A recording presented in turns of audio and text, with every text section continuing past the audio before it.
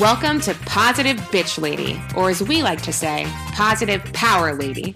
Listen in as your host, Sandy Joy Weston, takes on the hottest topics, explores how to deal with them in a positive, bold way, and highlights some amazing power ladies out in the world. Hello, my positive power ladies. What's going on? You know what's really funny? Before I even bring my sidekick here, my mental stability. So funny. Megan McAvoy, which you've all come to, I'm sure, love and know. Yesterday, when I was texting her about what I wanted to do for Positive Bitch Lady, my phone automatically, I was doing it voice control, like I was walking around talking into my phone, which I love my phone. I'm just going to say it's an LG. And I was talking into it, just saying, okay, this is what we're going to do for Positive Bitch Lady.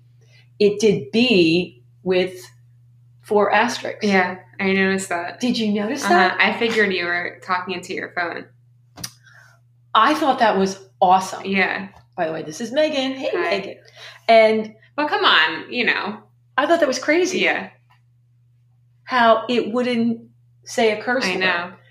And for me, then the reason that was just so amazing, because I don't think like bitch is such a bad word or whatever. It depends on how you're using it. Mm-hmm. Like we talk about that.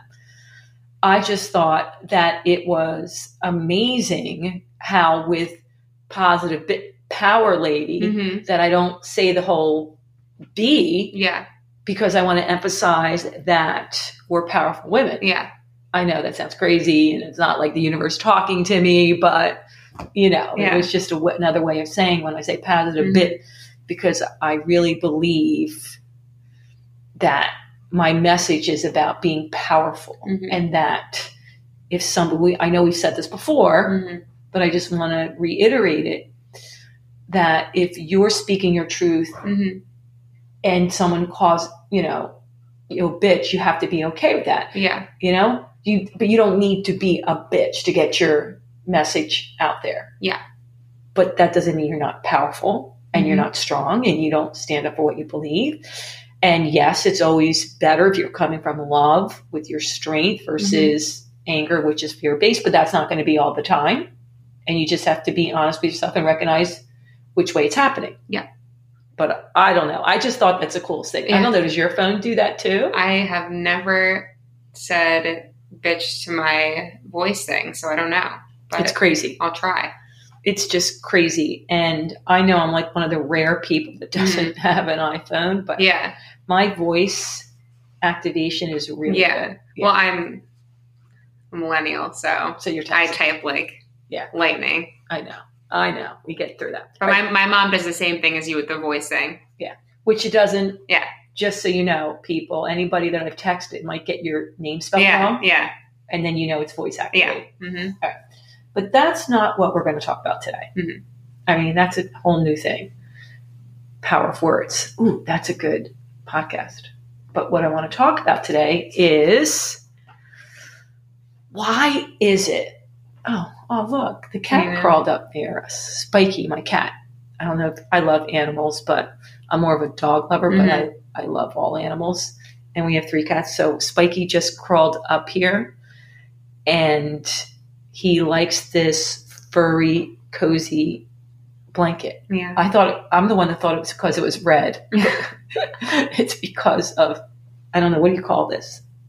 Fuzzy stuff. I don't know, but fuzzy sweater. It's like those blankets that have like one side and then you flip it over and they're really soft underneath.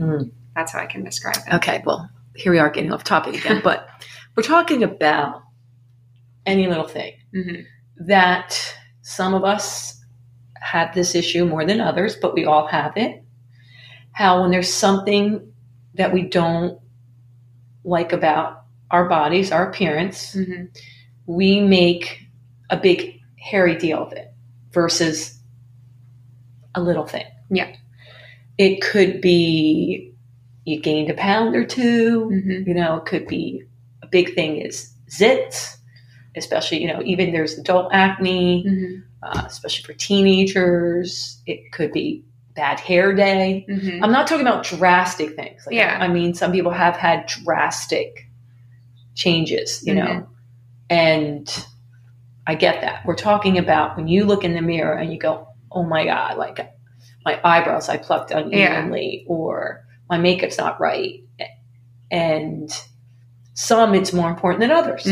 And some days it's more important than others. Like, how do you get through that? Yeah. And I know it's like a big, big topic, but I just wanted to talk about the little things, that some people emphasize more and notice every little thing and every little wrinkle and analyze, and then others just go, looking good. Yeah. And what you do to get yourself out of that funk. Because we all know logically, this is logically, because emotionally it's a whole different thing, that if you still feel good about it and you carry yourself with confidence, not that the zit's still not there, not that your hair is not going to be the best, not that the few pounds, but they're not going to home in on it because you're not homed in on it. Yeah. What do you think, Megs? Yeah, I mean, I think that like we were talking about before, the more you feel self-conscious about something, the more other people will notice it. Because if you're really like paying attention to it, then you're probably talking about it and like feeling nervous about it. People can sense that. If you have something like I was just thinking of this, something that bothers like me in the summertime, I get sunburned really easily. And I'll always notice when I get sunburn on my face, I look really red. I'm like, oh my gosh, everyone's going to notice this. But then, when it comes down to it, it's like, if I'm not like thinking about it and worrying about it, no one else is noticing it. Yeah. And that's what you have to kind of tell yourself about those things. And I know it's hard because you spend the most time with your body. I mean, it's yours and you know what it looks like to a T and you notice everything. But other people are doing the same thing with their bodies and they're not thinking about yours like that. Well, they have their own stuff. Exactly. It's just like everything else, not just about your looks. Yeah. Like you think people are going to remember stuff way down the road, but really they got their own stuff going on. And it's the same thing with like, not physically, but let's say you're having a conversation with someone, you like say something and like 10 minutes later, you're like, oh my gosh, I can't believe I said that. That wasn't the right thing to say. This person's not going to remember that one little thing that you said to them that like you're having so much anxiety about. Right, they go hand in hand, like overanalyzing, your physical side and socially too. It goes hand in hand. All right. So we all know it's there. Yeah. Let's talk about little things that that work. You can look up online and say, do this, this, and this, but what has worked for you? Like, what are something that you can tell yourself? Like, for example, for me, I know that I will look in the mirror and overemphasize all the other stuff I do like about myself. And I tell people even with their body image, the same thing with like their weight. You can sit there and say, oh, look at my butt, look at my butt, look at my butt, look at my butt, whether it's too small or too big or whatever. And you can keep thinking about that. That doesn't mean you shouldn't work on it. Like if you really want to change it, like do something about it that you can do. But you like that? It's easier to do that when you're emphasizing all the other things you do like about yourself. I like my curly hair, I like my long eyelashes, I like my long legs. Yeah.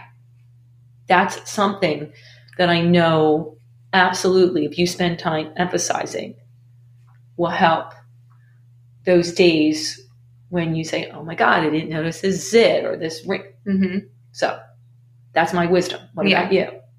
Well, I was saying that you should talk to yourself like you would if your best friend had the same issue with themselves. So if you have a pimple on your chin and you're feeling really self-conscious about it, and no matter what you do, you're like, everyone's going to notice this. Yeah.